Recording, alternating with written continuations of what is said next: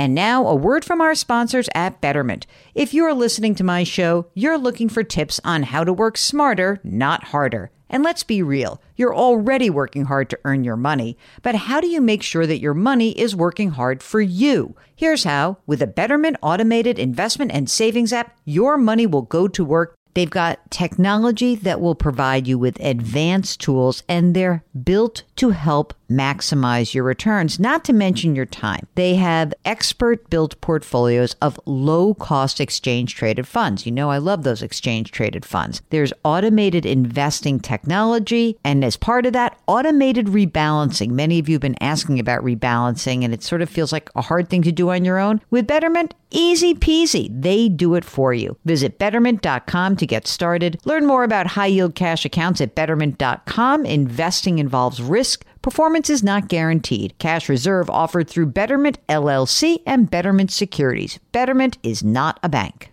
With Fidelity Wealth Management, a dedicated advisor can work with you on a comprehensive plan to help you reach your wealth's full potential. Plus, you'll have access to specialists in estate planning strategies. So you're not just growing and protecting your wealth, you're sharing it. More at fidelity.com/wealth. Investment minimums apply. Fidelity Brokerage Services, LLC, member NYSE, SIPC. Welcome to the Jill on Money Show. It's Thursday, January 27th. I know you want me to talk about stocks and the markets, and maybe I'll do that. I promise I'm going to do that. I just, I kind of wanted to take a deep breath because for most of you, you're long-term investors. You've been through these kinds of periods before, and I know it completely sucks. I get it. I get that you don't want to feel the pain, but it's sort of like being a human being. Like, if you want to feel great joy, often you have to endure periods of bad pain. You just do. If you want to be an investor, the price of admission to be in this thing called the investing world is you must endure periodic losses. So, I got some information, just ran around the interwebs looking up for, how many corrections there have been. And, basically we get a 10% decline in stocks every year or so, maybe a little bit more. And it's just been a lot of periods of time over the last few years where we actually haven't had that. I mean, but for that weird 5-week period when we had no idea what was going on with COVID in the spring of 2020, in March of 2020, the stock market lopped off a third of its value in 5 weeks, but then came marching back.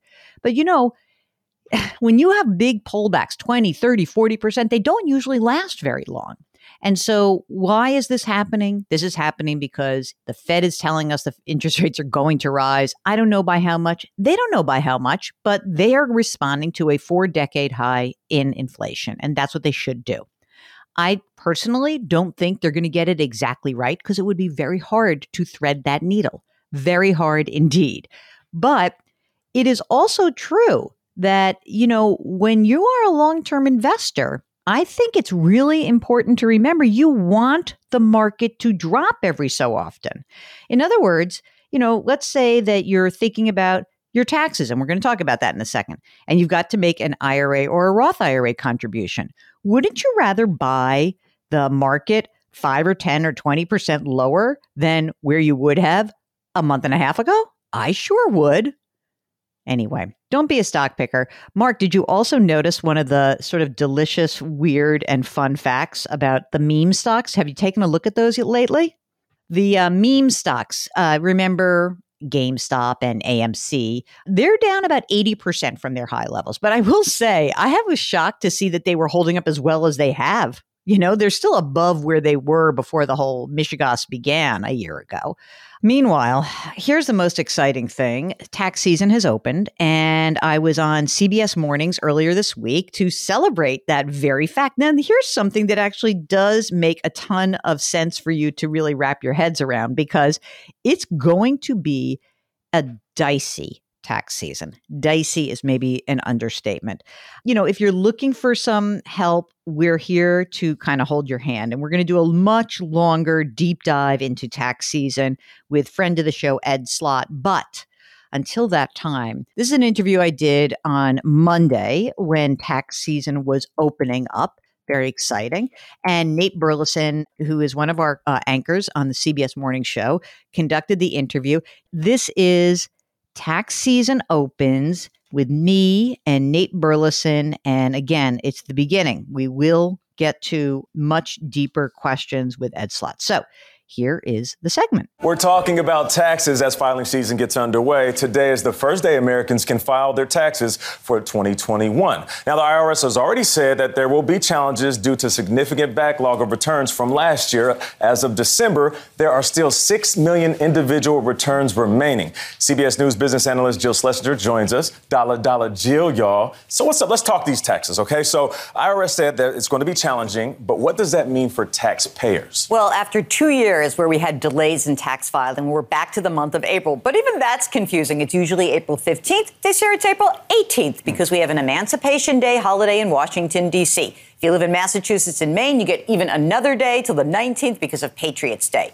The confusing part is that the IRS is really under a lot of pressure. There aren't people to help you out. In fact, the IRS budget and the staffing has been cut so dramatically by 17% over the past dozen years, and their workload has increased by 19%. So confusing is essentially, we are not there to help you out. Use the website. So if people file and submit their taxes as soon as possible, how soon could they get their return if they're eligible? Well, the IRS says it should be 21 days, presuming that you e-file. Very important to e-file. Presuming that you have direct deposit. A lot of people learn the wrong lesson out of the COVID era, which is if you don't have direct deposit, you don't get your money so fast. So get that.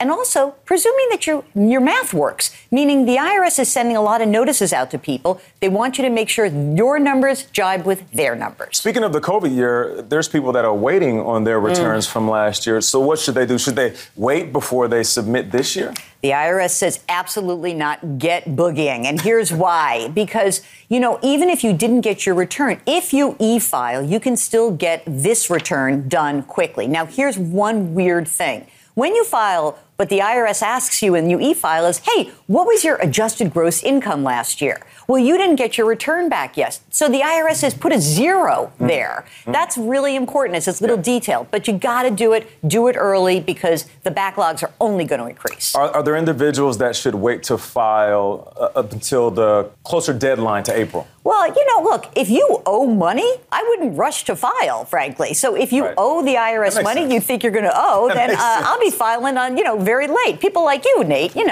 All right, so there are more than 36 million families that got half of their child tax credit.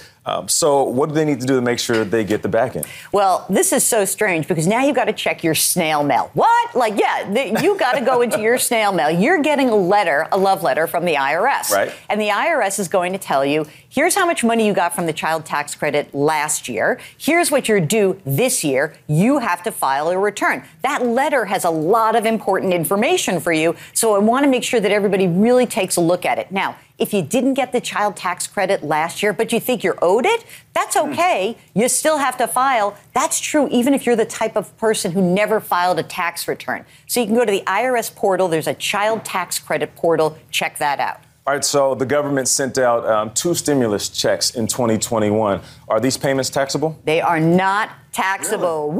Woo! That's great, right? So you get to keep that money. Yeah. But a lot of people, maybe their income changed last year. Maybe they took some time off. So if you think you're due the stimulus money and you didn't get it, you have to file for the recovery rebate credit. It's kind of annoying. It's line 30 on your 1040. Why do I know this? I don't know. Yeah.